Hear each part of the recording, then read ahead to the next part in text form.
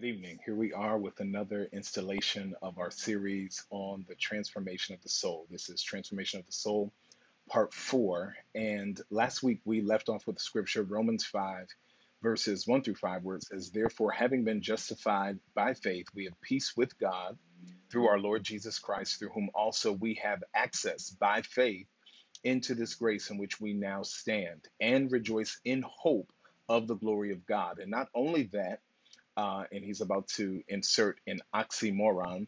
He says, but we also glory in tribulations, knowing that tribulation produces perseverance, and perseverance, character, and character, hope.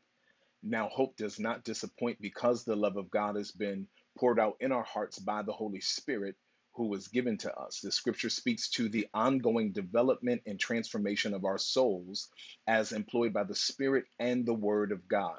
His ultimate objective in this is our conformation to the image and the likeness of his Son, Jesus Christ. How does God do it? He doesn't just do it in high worship.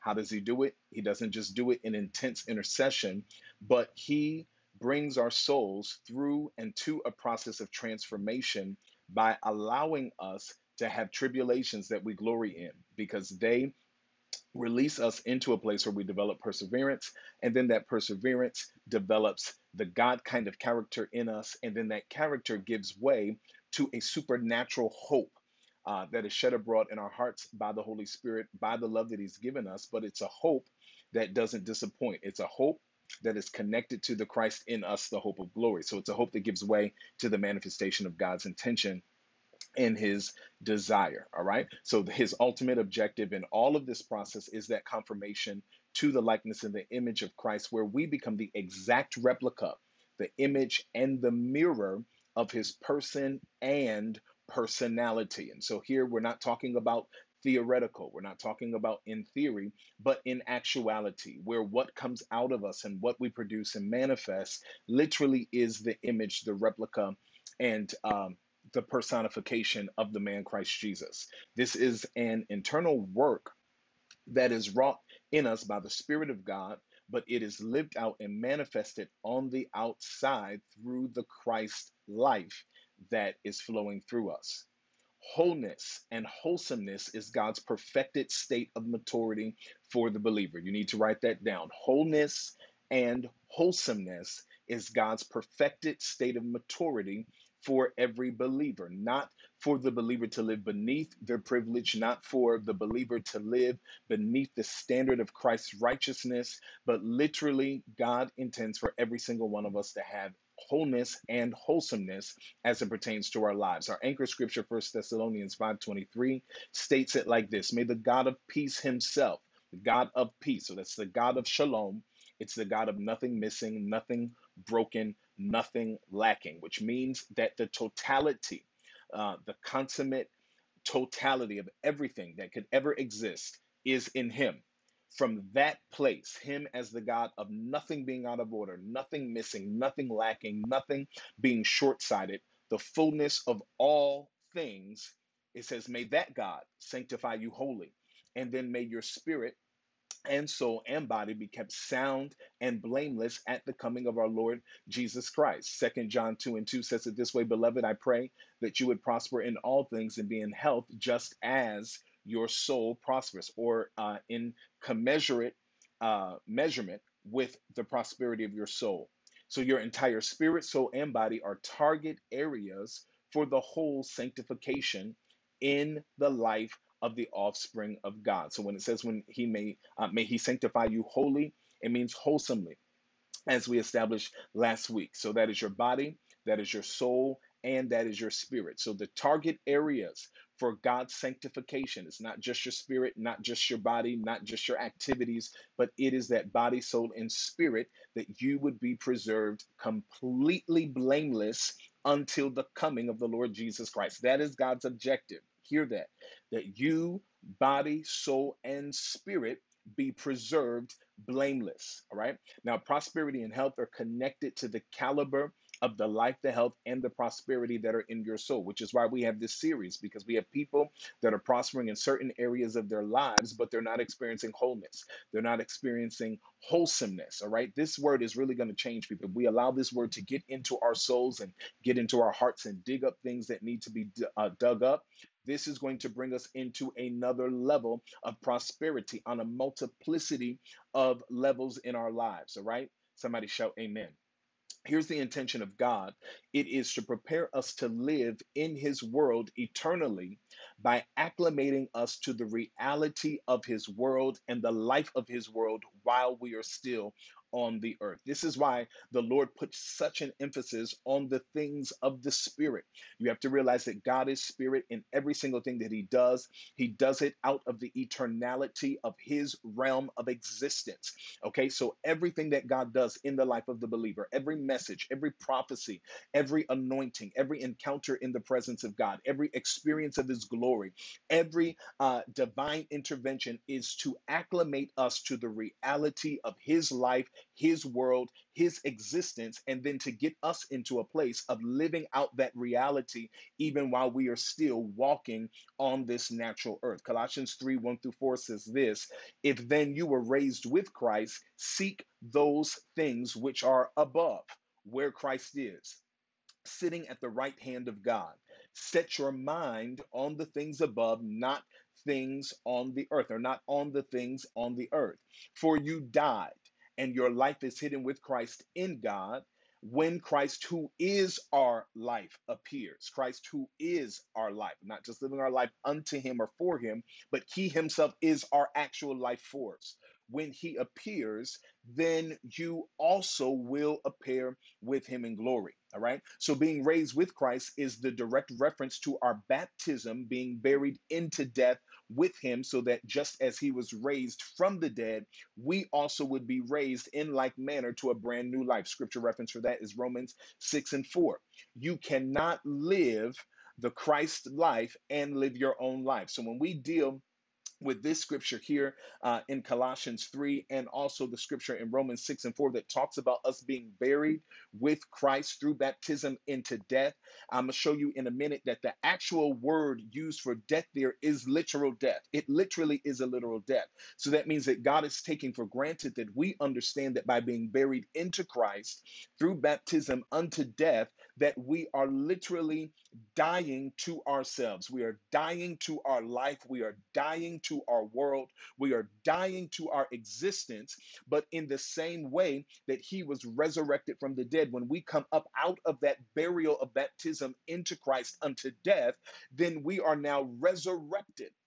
We are now raised to live an entirely new life. And I think that this is where believers get tripped up, because they want to mix their life with the Christ life. They want to mix their life just with the benefit of the salvation that he has afforded us, not realizing that entry into salvation, the prerequisite for it is the death to our own selves and the death to our own lives. All right. The scripture here says to set your mind, which is translated by the King James Version as affections. The New American Standard Bible translates it literally as the mind, but it says set your mind or your affections on the things above. Now, the Greek word for that, which incidentally is both the translated word affections and the translated word mind, the Greek word is phroneo, which means to feel or to think. So we're talking about the capacity for your mental processes as well as your emotional processes. So mental intelligence, emotional intelligence, all right, is all encompassed in the Greek word phroneo, which was translated affections and also translated mind. Set your mental capacity, set your emotional intelligence or capacity on the things that are above. It also means to have an opinion of oneself. So this is even what you think about yourself, not just your system of thought, but the actual conclusion of thought concerning yourself. It also means to think or to judge, or it also means what one's opinion actually is. And then it elucidates it further by saying, be of the same mind, agree together, cherish the same views, be harmonious with, to direct one's mind to a thing.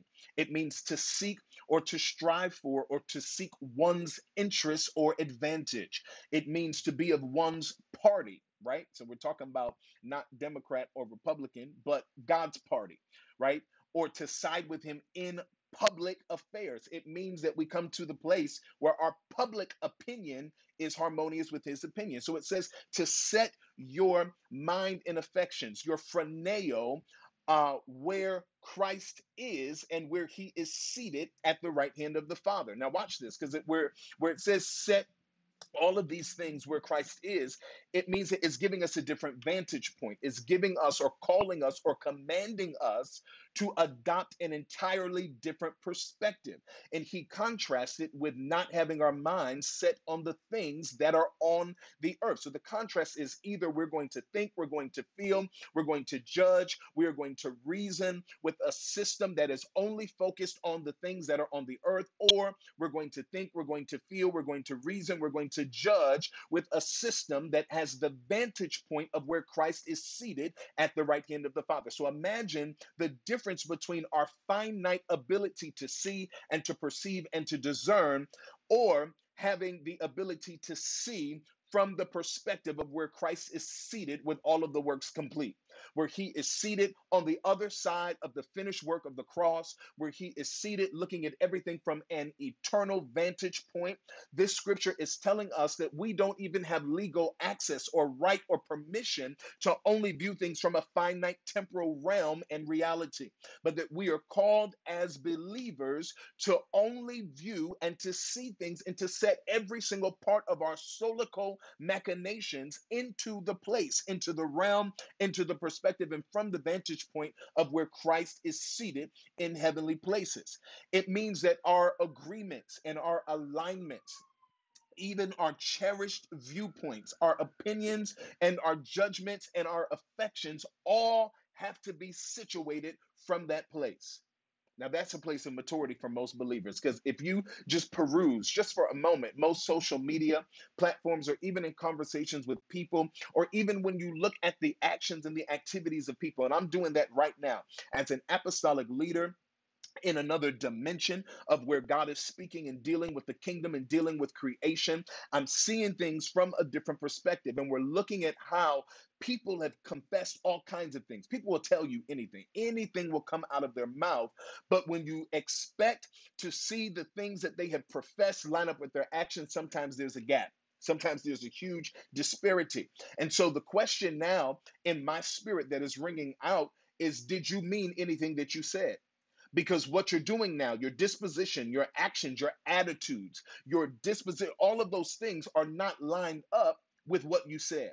And so we're dealing with the reality that there are people that have professed a thing in Christ, but yet their gaze and where their soul really is, their real soul capacity, their real soul manifestation is still centered upon the earth. It is still centered upon their desires. It is still centered upon their own misguided loyalties and commitments. It's still centered upon the things that they have lifted up over and above the will, the purpose, and the intention of the Almighty God. This is the time for us to shift. This word is coming to shift us. This series is coming to show us where we are and to give us the ability and the wherewithal to move into the realm where we ought to be, to come into the place where we ought to be, where we ought to function, where we ought to view from, where we ought to perceive from, where we ought to conclude all of our judgments and belief systems from. Somebody say amen. Glory to God. All right.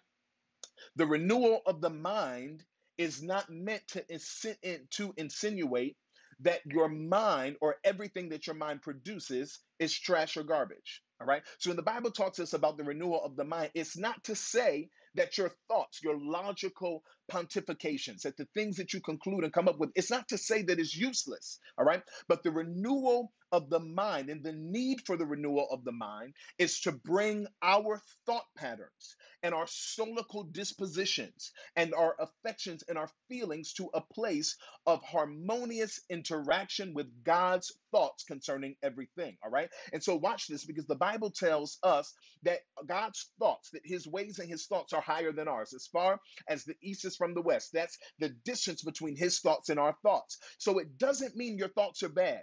It doesn't mean your intentions are bad. It doesn't mean that your conclusions and your judgments are bad. It just means that there's a gap between what you conclude and what God said, and how he thinks, and how he expects us to think and to feel and believe. So when we talk about the renewal of the mind, it's not just about getting sin out of your mind. It's not just about moving you from sin consciousness to a more righteous apprehension of thought or truth. That's not what it is. Literally, the renewal of the mind is to bring our mind into the realm, into the dimension of actually taking on the mind of Christ. It's not about freedom from sin as much as it is giving us a heavenly perspective and vantage point. How do you do that? Your regular human soul is not predisposed to thinking and feeling and functioning in the Christ realm and in Christ consciousness. You're natural even after you are born again. This is why the Bible talks about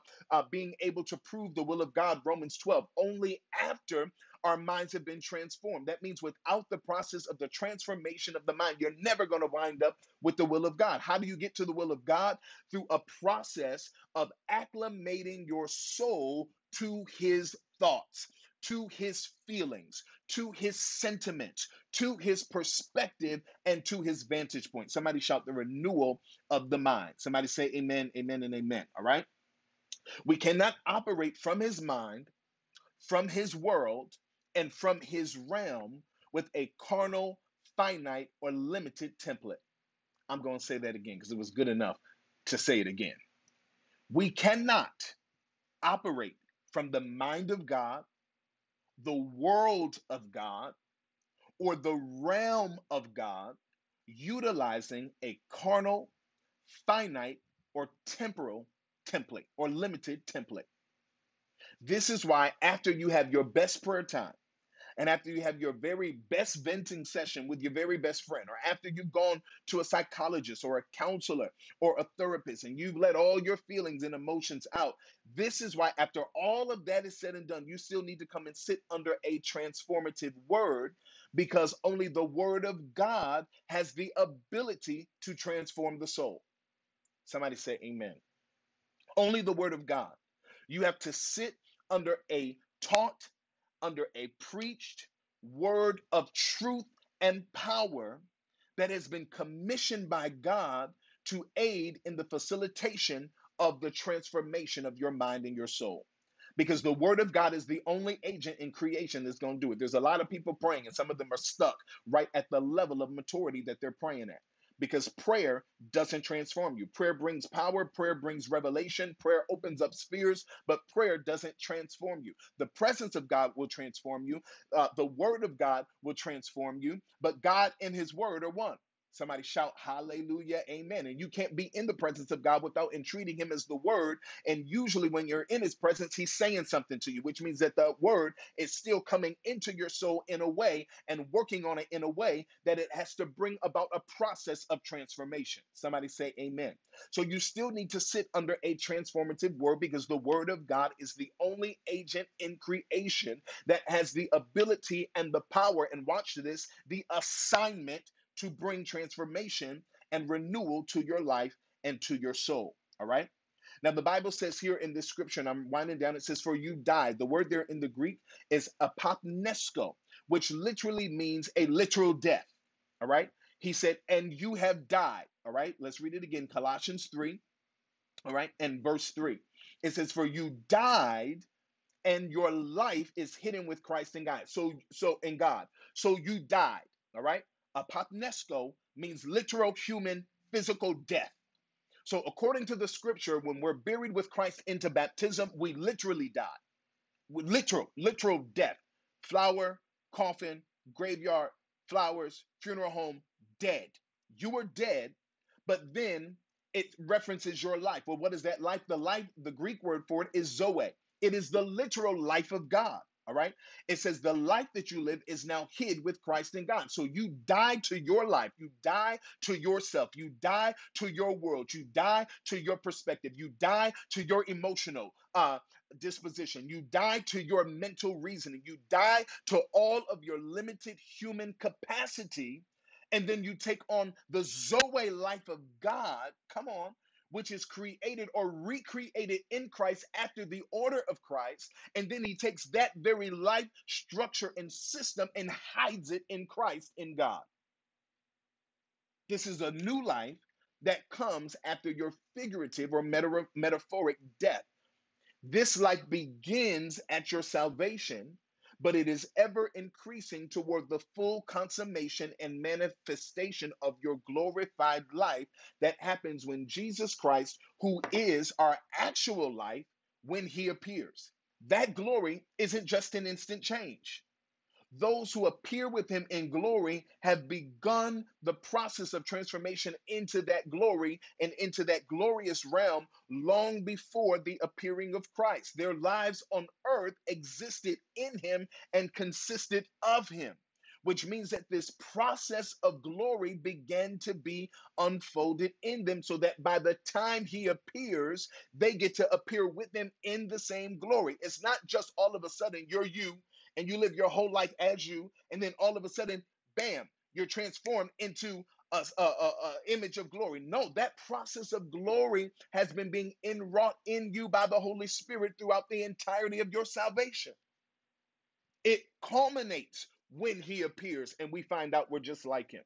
We find that out. It doesn't mean we just got like him when we see that we're just like him. Is going to reveal to us how much like him we really are. So when the Bible speaks about in a moment, in a twinkling of an eye, how we're going to be changed, that transformation is not the transformation into his likeness and image. The transformation is our corruption or corruptible self putting on the incorruptible body. That's the change. That's the transition that's going to happen. But the glory and the process of the glory is not going to happen instantaneously at that moment. That's not what that means. This is how Hebrews, the sixth chapter, could say this to us. For it is impossible for those who were once enlightened, which means they're no longer in darkness, they're walking in light, their eyes are open, the eyes of their understanding, the eyes of their heart are open. It's impossible for those who were once enlightened and have tasted the heavenly gift. It's not an earthly gift. It's not a carnal gift. All right.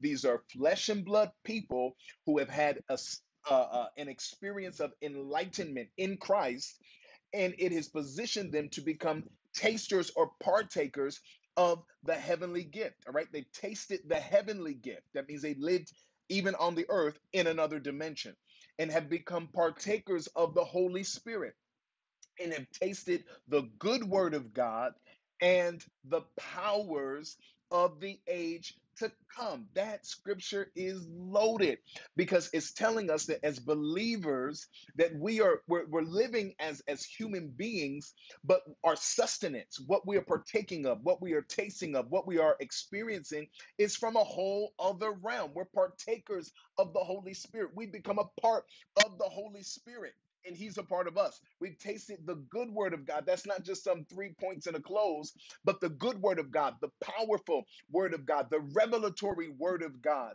and the powers of the age to come. So we're alive now, but we're tapping into dimensions of powers for an age and in an age and of an age that hasn't even come into existence yet. We've tasted it. We've experienced it. So this is why the Bible can say, because all of that is what's going on, which is a part of our soul's transformation, which is also a part of us becoming transformed into the image and likeness of his son, which is also a part of us being partakers of the glory. This is why the scripture says it's impossible to renew them again to repentance if all of that has happened and they still fall away. Where else are they going to go? There's nothing to save them. The Bible says they crucified again for themselves, not in actuality, but for themselves, the Son of God, and put him to an open shame.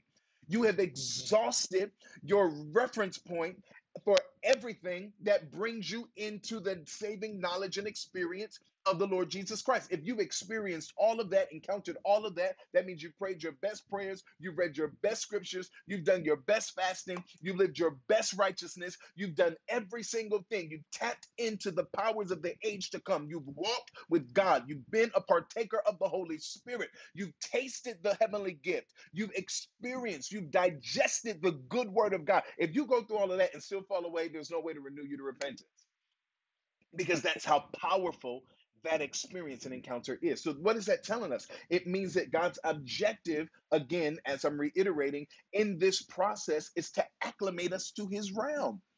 It's to cause us to be earthly citizens that live in a heavenly dimension and that manifest on the earth from a heavenly dimension. They used to say that you're so spiritually minded, you're no earthly good. That's not Bible. That's Antichrist. That is Antichrist philosophy.